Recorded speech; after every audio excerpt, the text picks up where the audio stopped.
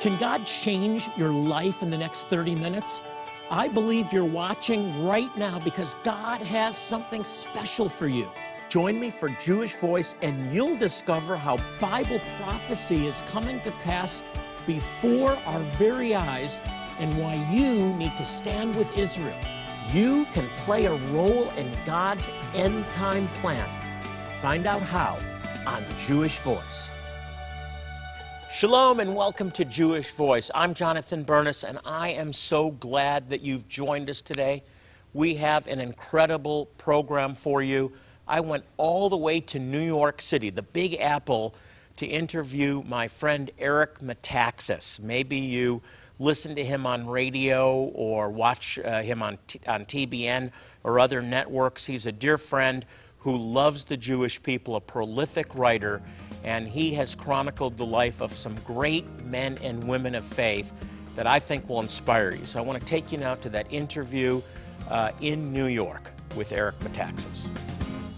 We're about the same age. Actually, I'm a bit older than you. I need to say that. Yeah. But we're from the same era. Yes. And I would love to hear a little of your testimony. I know a little of it just from talking with you off camera. Right. It's, well, I love telling this story because you talk about putting the focus on God. I mean, what credit can we take? None. My story is, it's a real American story. My mom and dad came from Europe. My dad came from Greece. In 1955, in the mid-50s, my mom came from Germany in the mid-50s, and they met in an English class here in Manhattan, right here, and about like about a mile from where we are, 2 miles from where we are. They met in an evening English class for immigrants to learn the English language. So they met, the young German woman and the Greek man, and I was grew up in Queens. You know, if you're Greek, you know. So you were surrounded by Jewish neighbors, I'm sure. Well, let me tell you something. I was born in Astoria, which was wall-to-wall Greeks. But when I was like 2, we moved up to Jackson Heights. Jackson Heights is totally Jewish. We were the only non-Jews on the floor of our building, okay? You know, it's like all these apartments and stuff. And so Jackson Heights at that time was completely Jewish. It's just kind of amazing that I can remember the people on our hallway and stuff. I grew up, just like many people grow up as ethnically Jewish, I grew up as ethnically Greek. The whole Greek culture, the Greek church and everything. Of course, my mother being German, you know what happens if you're raised half Greek and half German? That means you will be raised Greek. We went to the Greek church, the whole thing. So I grew up in the Greek church, but I never really got the gospel. I never really got it. Was religion, you know, when we talk about religion in the pejorative sense. So the people were wonderful. I mean, we all know just good people. The Greek people in that community were wonderful. We moved up to Danbury, Connecticut. There's a Greek community there. But somehow I never heard about Jesus in the way that we need to hear about. The culture is not telling us that, right?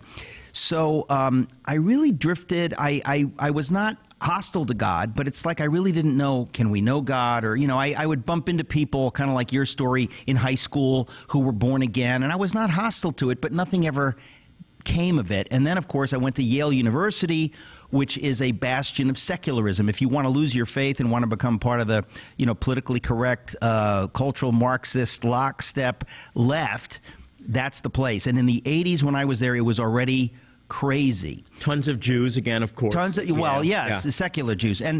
But by the time I graduated, I was an English major. I wanted to be a writer. I was really lost, Jonathan. I was one of those people that you just think, I've been sort of told that life has no meaning. Nobody ever said it, but you get the impression that life has no meaning. Nobody talks about God or the meaning of life or why I'm on the planet. You just kind of, you get a job and you do your thing and whatever. But I didn't have a job. I was an English major. You aspired to write. I wanted to be a writer. I wanted to be a writer. But the funny thing is that I wasn't sure what I wanted to write because I admired all these fiction writers. But for me, the meaning of life was really important, and I was sort of stumbling along thinking there is no such thing. The smartest people in the world, you know, have come to the conclusion that we don't ask that question. At a place like Yale, we don't ask that question because the answer would be, oh, let's see, we evolved via random mutations by accident from the primordial soup to where we are now. It's all an accident. Life is an accident. Your life is an accident. Your life has no meaning. That is so bleak. It is so inescapably bleak and horrific. Nobody goes there. Nobody mentions it. They just say, get a good job, work hard, go for the gusto. But nobody actually... I was an English major, so I did not get a good job. What's ironic, if you look at the history of Harvard, Yale, the other Ivy League schools, what were they started as? As divinity schools. Profoundly Christian. But as I say, by the time I got there, I was so lost. So I graduated, and if the message at a place like Yale is, don't think about the big questions because we don't have any good answers for you, so here's what you do. Get a good job, work really hard, be successful, go for the gusto. My problem is I was an English major, therefore I did not get a good job. I was not able to distract myself from the questions, so I stumbled around trying to be a writer. I lived in Boston for a while. Then you talk about admitting defeat. I moved back in with my parents in Danbury, Connecticut. I was 24 years old. Now, can you imagine my parents are working-class European immigrants who they achieved the American dream. They have a house. They have 2 boys. Their eldest goes to Yale. And then he comes home lost. I can't imagine. And so it had that to be was disheartening. Oh, well, it was disheartening for me because I got to tell you, if you're... All my Yale friends had, they had parents that would say, like, oh, Eric's, he's finding himself. They would have that kind of American attitude. But my parents were like, hey, you need to find yourself a job. You need to, make something of yourself. So I had a horrible year. The only thing I could do with my Yale degree, think how pathetic. I had no real skills, okay? So I got a job as a proofreader at Union Carbide Corporation in Danbury, Connecticut. You want to talk about Gehenna? My nightmare to go to a corporate environment, into a cubicle, fluorescent lit cubicle, and to read, chemical manuals, to proofread. It was just like a nightmare. And in the middle of this genuinely horrible year, and when I say horrible, I mean it was a dark time in my life. I was just really depressed, really lost. The Lord sent a man into my life, a graphic designer who worked on the floor. His name was Ed Tuttle, and he was a born-again believer. And he starts talking to me, but he was very sensitive and very loving, so he didn't really push it.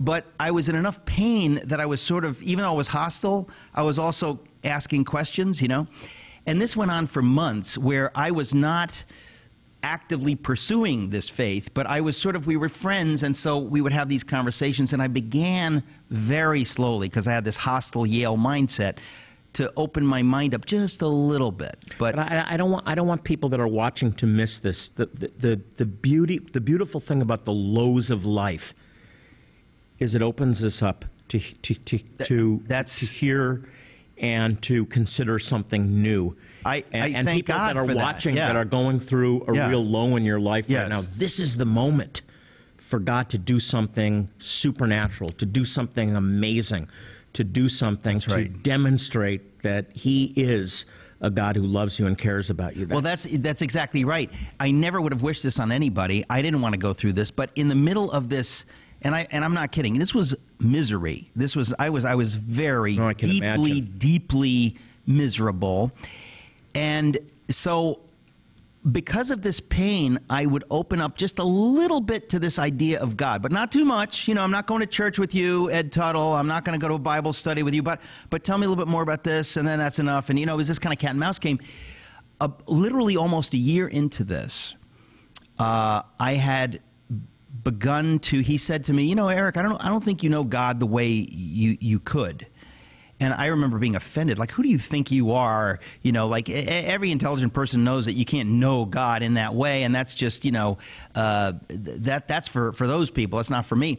But in my pain, I remember what he said to me. He said, well, why don't you ask God to reveal Himself to you?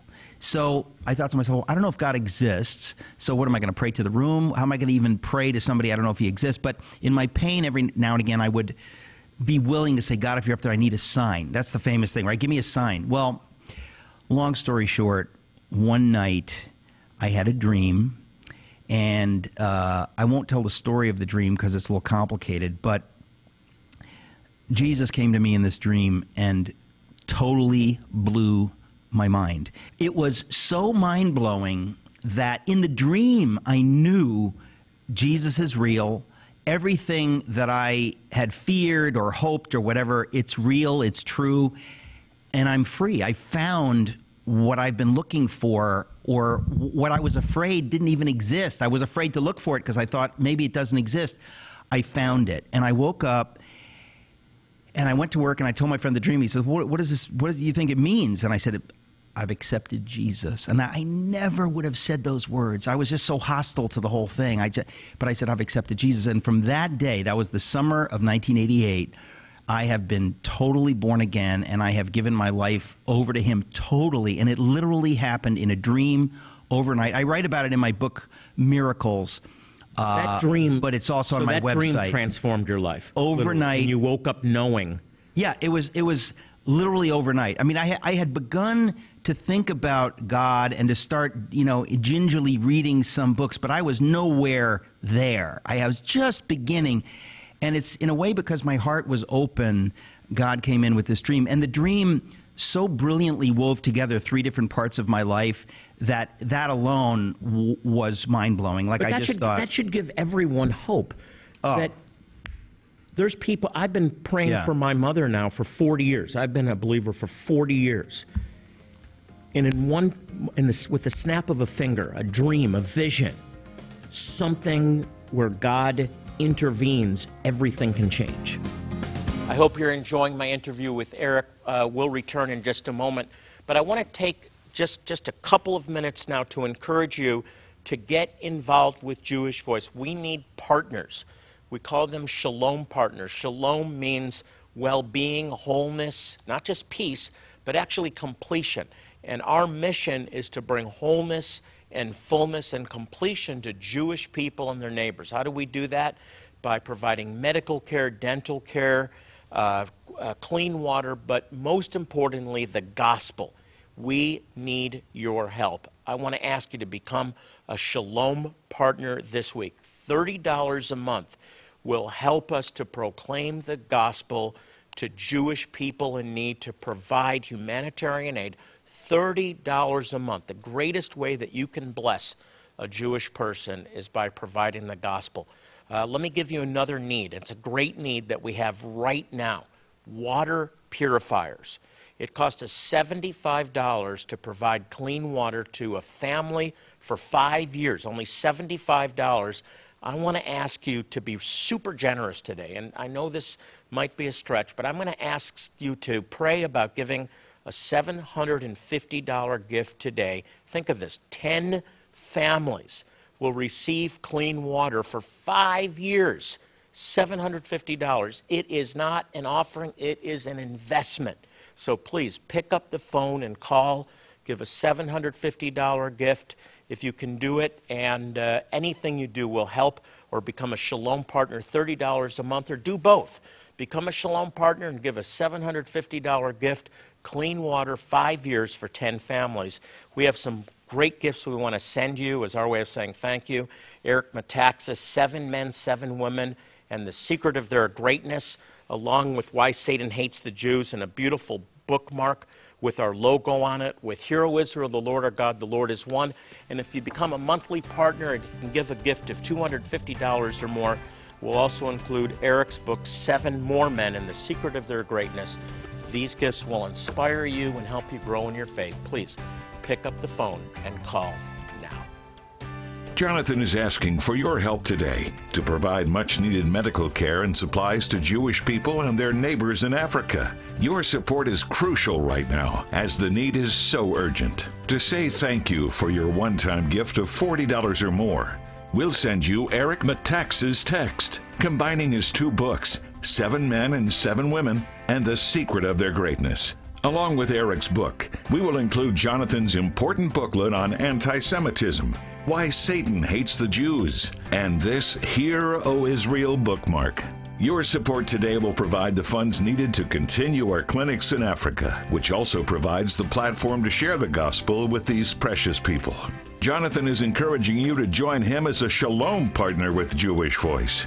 as you join us with your monthly support of just $30 today. We will also include Eric Metaxas' latest book, 7 More Men and the Secret of Their Greatness. This brand new hardcover edition is full of inspiring stories that will be a blessing to your life. Call our 800 number now and let our representative know what level of giving you would like to participate in. If you prefer, you can always choose to give online at jewishvoice.tv. Thank you for your generous support of Jewish Voice and for making a difference in so many lives through your sacrifice.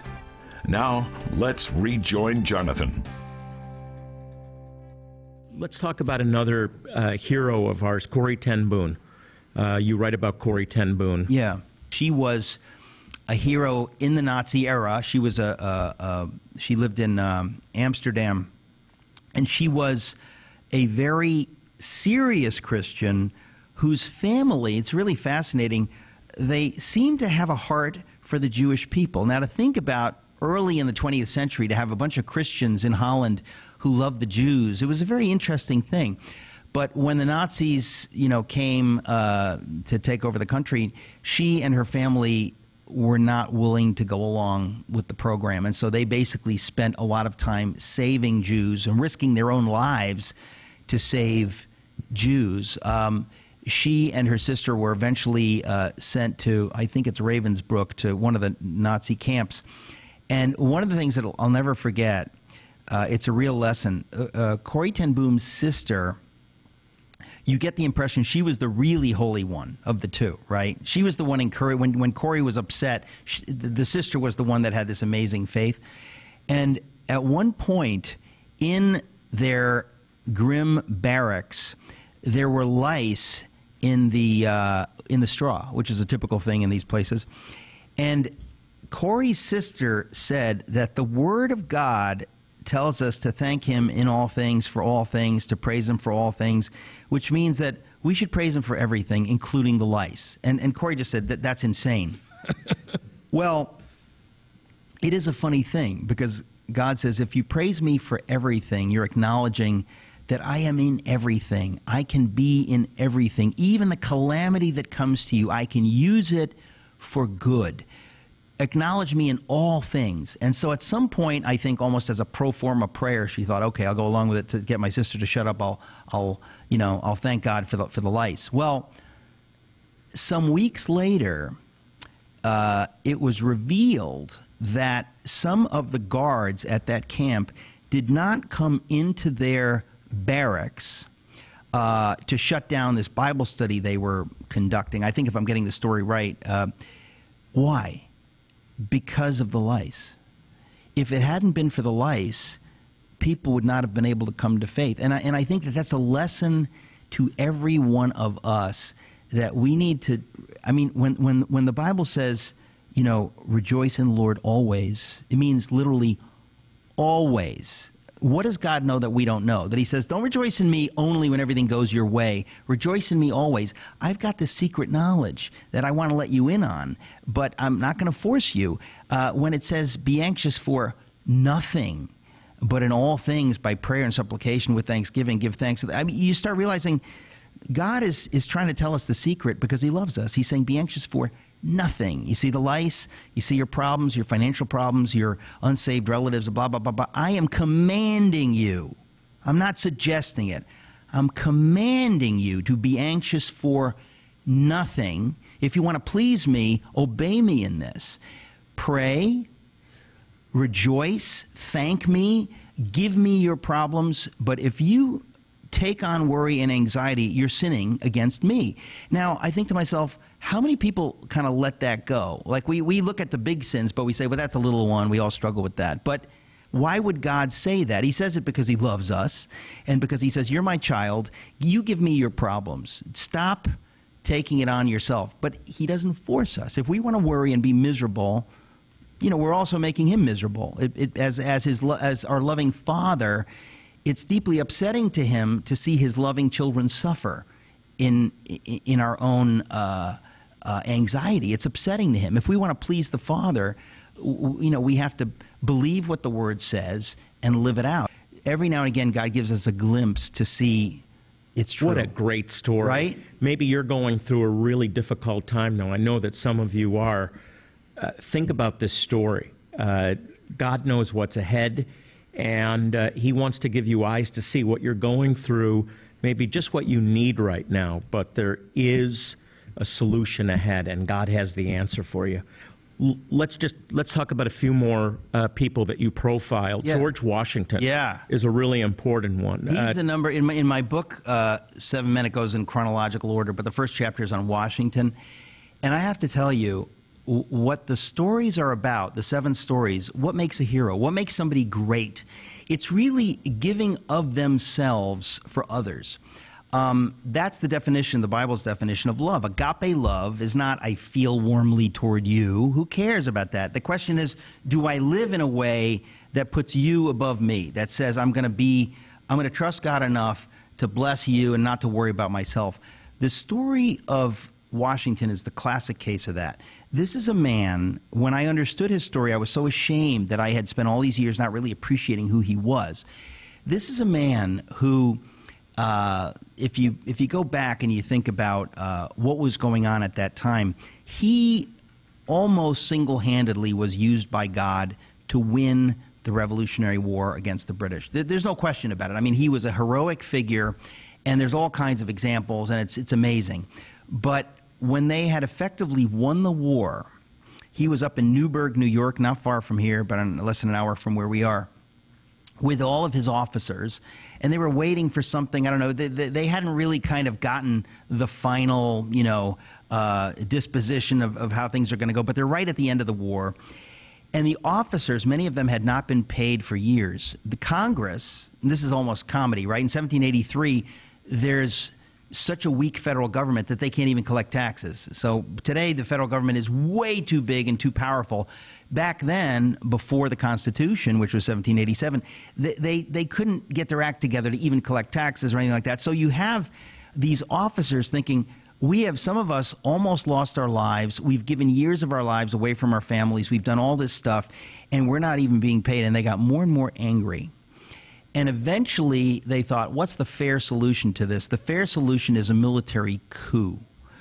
We won the war, so we are going to give an ultimatum, either Congress pay us now, or we're going to, withdraw our protection or whatever. We're going to run the country.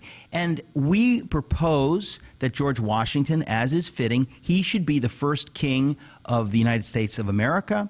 We're not going to go with the plan that we had before.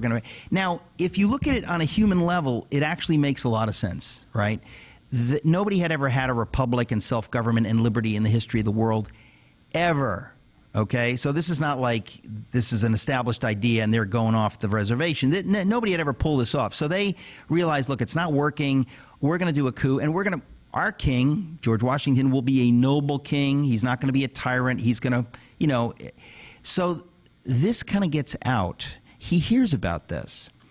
And Washington was so grieved that he gave his men a very serious dressing down. And I think to myself, what really happened was this man, George Washington, was offered a level of power that is inconceivable to us. They said, we want to make you king of this new nation. Here it is. You've earned it. We've earned it. We're not going to kill anybody. We're just doing what is right. We haven't been paid. We're in charge. We'll be good guys. And he turns it down. And King George III, when word got back to him about what had happened, that Washington had turned this down and rebuked the men who dared to propose a monarchy where he had been fighting for liberty and self-government, George III said, if this is true, that Washington did this, then he is the greatest man who has ever lived. In other words, in that day and age, to turn down that kind of power, knowing that you had the freedom to exercise it wisely. They weren't saying become a bloodthirsty tyrant, whatever. He turned it down, and I thought to myself, how many Americans understand that if it weren't for that exceedingly noble act on the part of this great, truly great man in history, America would have never come into being. We would have never had what we have. When he did become president, he was practically forced to become president. He didn't want to become president. He didn't want a second term, and then he refuses a third term. He basically says no. I think this guy was willing to give of himself in a way that's so noble and so beautiful that it is a model for us. What an amazing story. It took a kind of a strength that most of us, we have to be honest, would I have had the strength to say no to that much money, to that much power, to that much whatever it is? He is an extraordinary model. True humility. It is humility and agape love in a way that no wonder he's the father of our country. He should be called the father of our country. Great story. Jonathan is asking for your help today to provide much-needed medical care and supplies to Jewish people and their neighbors in Africa. Your support is crucial right now, as the need is so urgent. To say thank you for your one-time gift of $40 or more, we'll send you Eric Metaxas' text, combining his 2 books, 7 Men and 7 Women, and The Secret of Their Greatness. Along with Eric's book, we will include Jonathan's important booklet on anti-Semitism, Why Satan Hates the Jews, and this Hear, O Israel bookmark. Your support today will provide the funds needed to continue our clinics in Africa, which also provides the platform to share the gospel with these precious people. Jonathan is encouraging you to join him as a Shalom partner with Jewish Voice.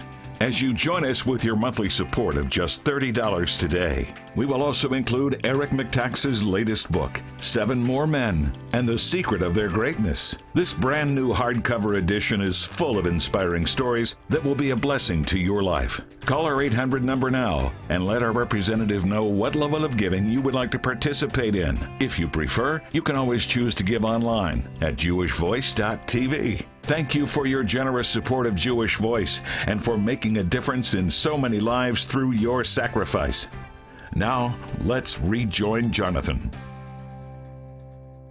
As we close the program today, I really want to encourage you to become a Shalom partner, a monthly partner for $30 a month. You'll be able to bless the Jewish people and their neighbors with eye care, dental care, medical care, prescriptions, antibiotics that they don't have access to. They will die without your partnership. Some will die. So please pick up the phone and become a monthly partner as our way of saying thank you. We'll send you out Eric Metaxas' book, 7 Men, 7 Women. Very inspirational, a little book that I've written, Why Satan Hates the Jews. And if you become a Shalom partner, we'll also send you Eric Metaxas' latest book, 7 More Men, and The Secret of Their Greatness. Your partnership means more than you can know, so please get involved, become a Shalom partner, or give a $750 gift this week and provide clean water to 10 families for 5 years. Thanks for joining us today. If you'd like more information about our ministry or you have a need that you'd like us to pray about, you can log on to our website. It's jewishvoice.tv. We will pray for every need. jewishvoice.tv. I love hearing from you, and I want you to know that we care about you, and we will pray for your needs. As we close the program, I want to remind you that God tells each of us to pray for the peace of Jerusalem. Psalm 122:6, pray for the peace of Jerusalem. May they prosper who love thee. So if you want to prosper this week, pray for that Jewish friend, pray for Israel, pray for the Jewish people. On behalf of Eric Metaxas and myself, this is Jonathan Bernis saying shalom and God bless you. Coming up on next week's program, Jonathan and Ezra show you the power of remembering the Sabbath.